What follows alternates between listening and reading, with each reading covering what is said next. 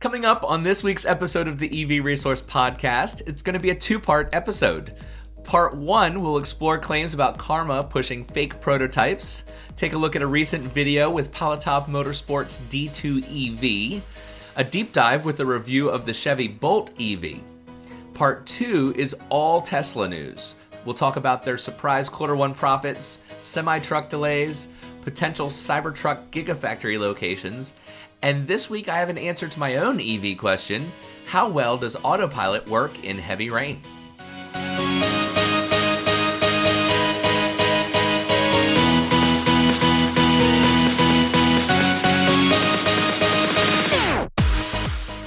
Hello and welcome to the EV Resource Podcast. I'm Zach Hurst, and each week I bring you the latest EV news, information, and answer your questions about electric vehicles.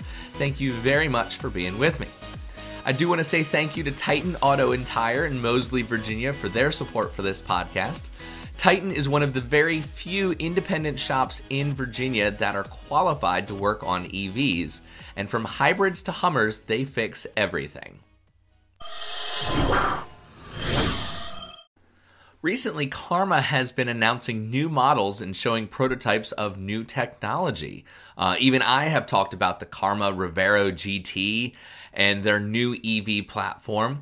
Well, it seems like a source has recently spoken to Jalopnik from the inside at Karma, who is saying that the new models have specs that are made up and that there are prototypes, but the prototypes are movie props, and that the company itself is soon to undergo massive layoffs.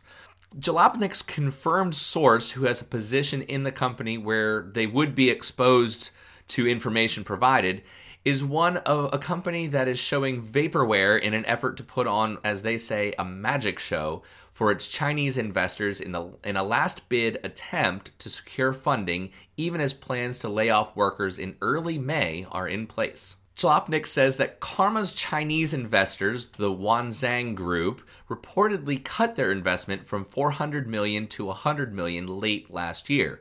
And their source reports that they actually want to get out of Karma, away from the company entirely. Jalopnik does say that they want to be clear that the statements reported are from one primary source, confirmed to have a position within the company that could reasonably provide them with access to this information, but that it has been corroborated by another source inside the company. The information that Jalopnik received suggests that at least 100 employees will be laid off between May 1st and the 15th, and the overall end game is to reduce the staff to only 27 employees, consisting exclusively at the VP level and 2 directors. So Karma has been touting its eFlex platform, which is the flexible platform derived from its Revero GT architecture, to be able to support full battery electric vehicles, extended range electric vehicles, and even support autonomous vehicles. They have announced many new plans to develop new models for this universal platform and even sell the platform itself to other manufacturers. Well, the problem that arises from all of this is that according to Jalopnik's source, the eFlex platforms shown are movie props, with only one actually capable of being driven, and that the source themselves actually helped build half of it. The chassis being shown is simply a production Revero GT chassis that has been modified and not a new, unique platform as suggested. So this is shocking. It seems like everything, at least that I have been reading, has been a fake. They've tried to fool us all. Of course, that never really works.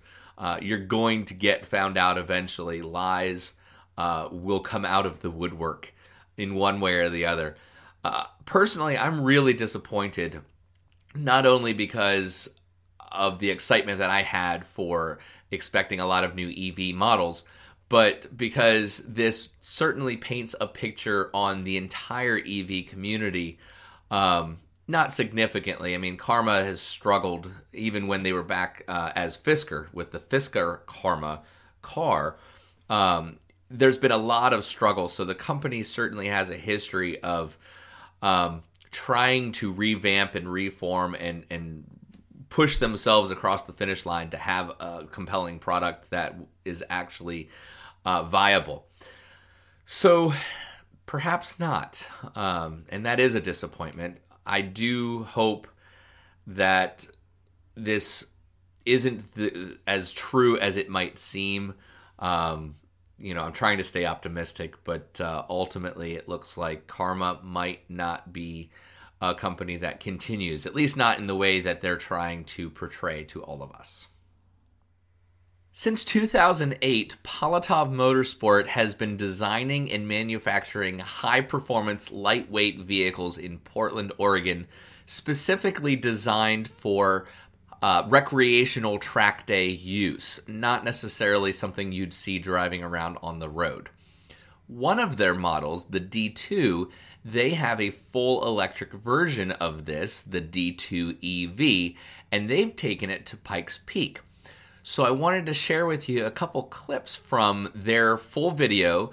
You can look at the full video on their webpage. It's 11 minutes long, so I'm not going to include the whole thing here. But this is a car that can perform. It's lightweight, full electric, so of course it's got that low-end grunt. And honestly, electric vehicles are perfect for Pikes Peak in those high altitudes where gas engines might struggle. An electric motor doesn't have to worry about breathing. So take a look.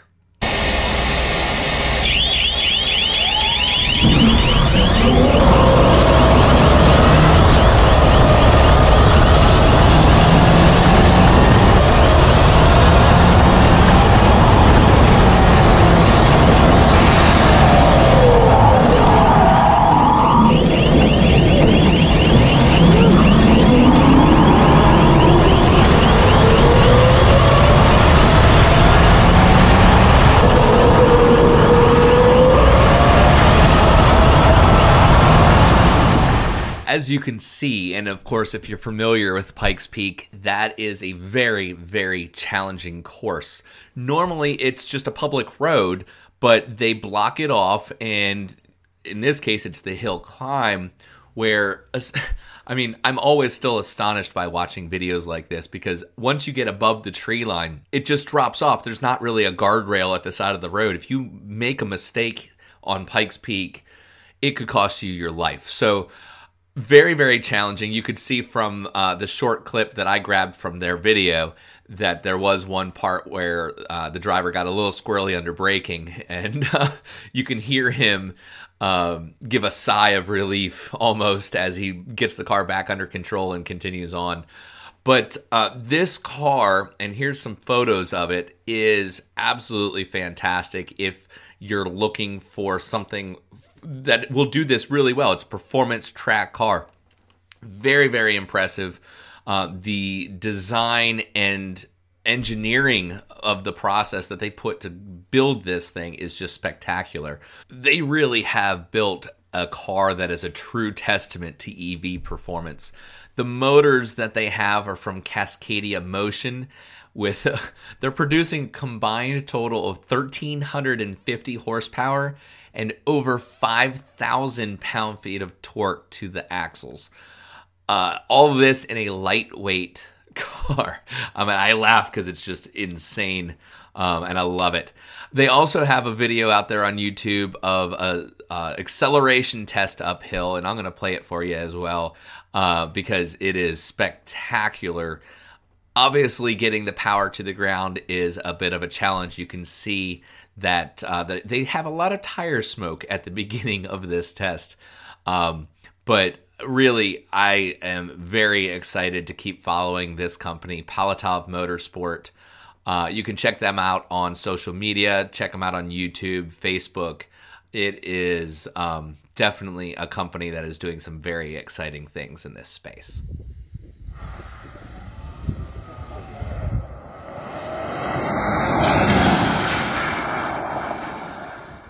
The last segment for part one of the podcast this week, I have dedicated to the Chevy Bolt EV. I recently had the opportunity to spend some time with a Bolt EV here locally, and so I put together a full comprehensive review of what I thought of the car, as well as its specs and I got a chance to put in some performance runs as well to get some real-world numbers on 0 to 60 and quarter-mile times. The full review is actually published in May edition of the EV Resource magazine, so if you're interested, hop on over to the webpage and you can subscribe to that. Doing a review of the Chevy Bolt is actually something that I've been wanting to do for a while, so I'm really excited that I had the opportunity to take some time with the car this week and really hash out what I liked and what I didn't like and a general overview of information about the car. And surprisingly, I actually learned a few things that I didn't know about the Bolt that I found were rather interesting. Now, in late 2016, the first Bolts were sold. So this has been a car that has about a 3.5-year run time so far. What I didn't know that I actually found kind of interesting is that last year in 2019, Chevy sold more Bolt EVs than Tesla sold of the Model S. So this isn't a low volume production car in the EV world.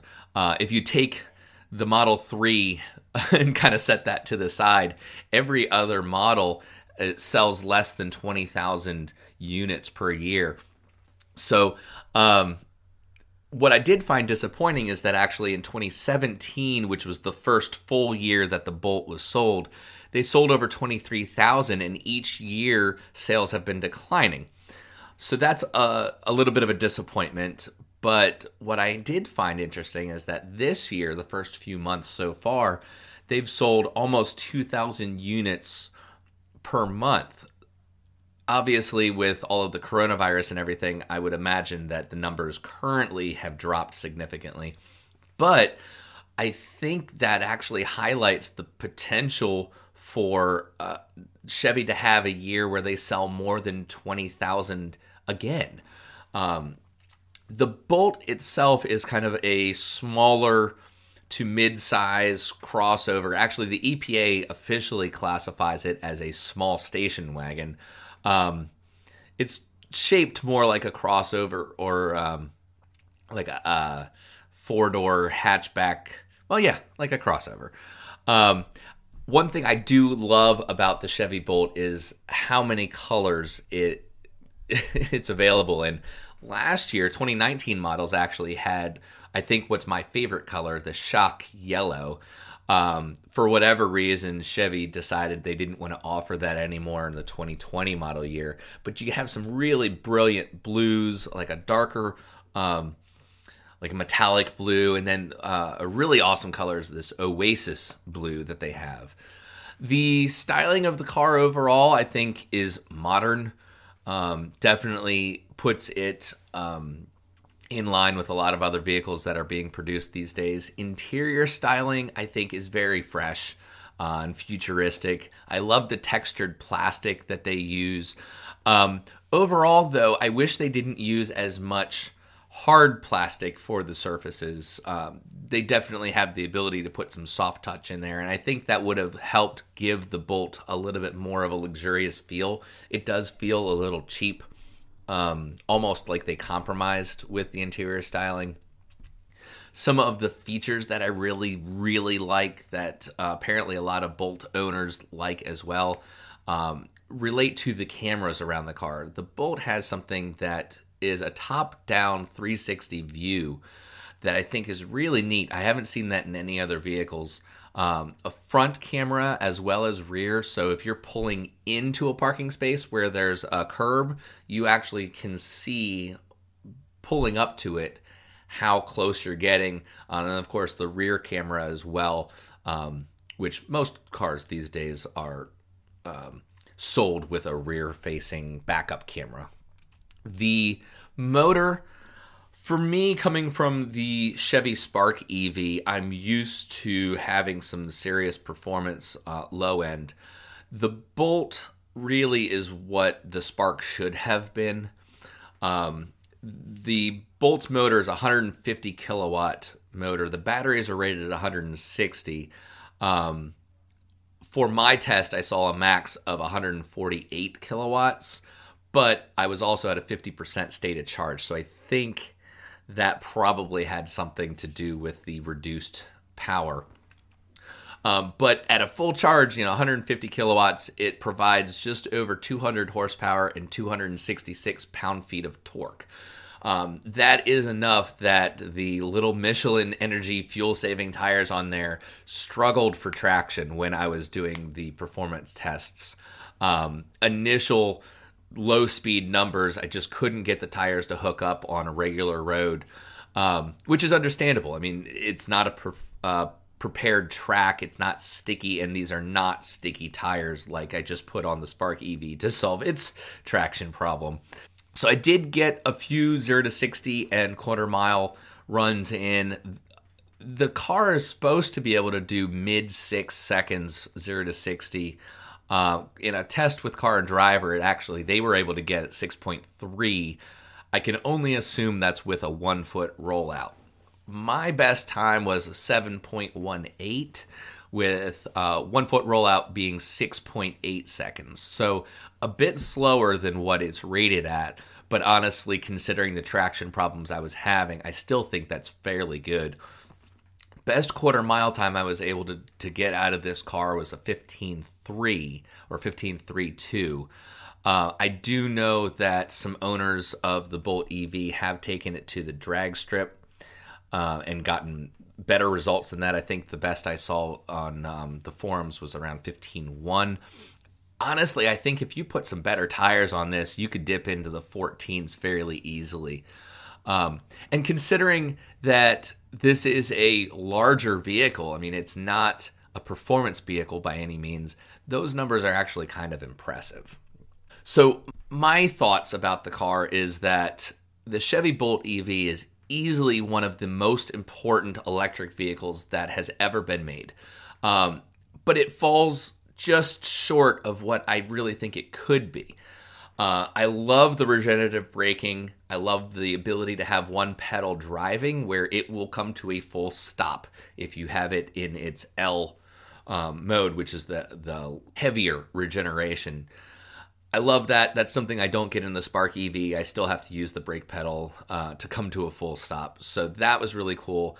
I do like the styling exterior as well as interior. But like I said, I think that the use of hard plastics was a miss on Chevy's point. The seats, that is a big source of complaint in the Bolt EV community. I found in my previous test drives that I didn't notice the seats. They didn't bother me. In the Spark EV, the seats are very hard, so perhaps I was just used to that. However, this past week when I sat back in it, I specifically focused on how I felt when I was sitting in the Bolt. And yeah, the seats are too hard. And I have never taken a long road trip in the Bolt EV, but I definitely could see that after a few hours, you could be really sore. On the highway, love the passing power. There's definitely no need for any more oomph to get around a car that might be going a little bit slower than you want to go. But I did have a big complaint, actually, as I was driving on the highway. I like to have the windows down. I had the driver's window down, and as really above 45, 50 miles an hour, I started to get that helicopter noise, like with the buffeting of the air. In most cars, if you roll the passenger window down on the driver's rear window down, that noise will go away. Well, in the Bolt, that noise didn't go away even with both of those windows down. And that just, there's got to be a design flaw from an aerodynamic standpoint, I think, because that is really something that shouldn't be happening. So that was a bit frustrating. And the biggest point that I always talk about to anybody that's interested in getting a Bolt is make sure that you get the optional fast charging provision. In Canada, Chevy never released the Bolt without a fast charge provision. It was standard. I don't know why in the US that it was an option. It shouldn't be. Every Bolt out there should have a fast charge provision, even if you never use it. because it will help with the resale value and it gives you more choices of what to do with the vehicle. With the 2020 model, you have a range of 259 miles. There's no reason why you shouldn't want to go on longer trips with this car. Let's say you have to recharge once, you're going 500 miles or so. You want to be able to fast charge. You don't want to sit there on a level 2 charger for 10 hours or 5 hours even recharging the car in order to get to the next place. So that, I don't know why Chevy didn't make that standard here in the US, but they definitely should have. All in all, my impression, the Bolt EV is a good car, but it's not a great car. I'm not surprised that it has sold as well as it has. I definitely look forward to seeing more of them on the road.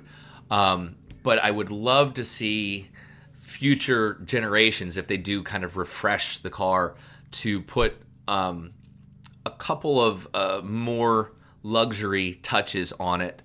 Mainly because its price point is right there competing with the Tesla Model 3 or very close to it.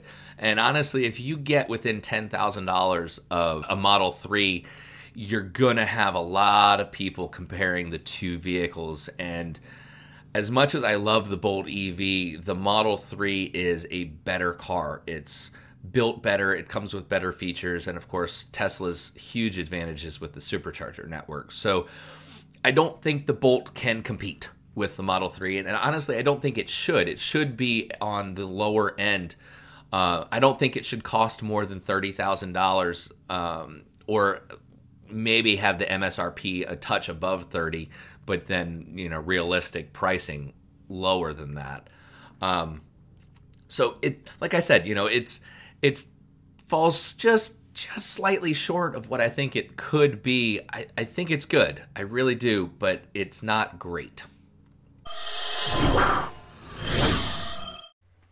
So that is it for part 1 of this week. Part 2 is going to be a separate video, or if you're listening to the audio-only podcast, it is going to be a separate audio file. So make sure you look for that if you want to get all of the latest Tesla news. There is a lot of Tesla news this week to go through, so that's why I split it up between the non-Tesla stuff and then the Tesla stuff. So take a look for that.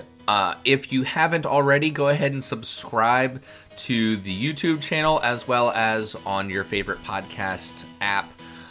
Subscribing just means that you're going to get updated to any new release automatically. You don't have to go hunt for the EV Resource podcast, so that'll make it super easy.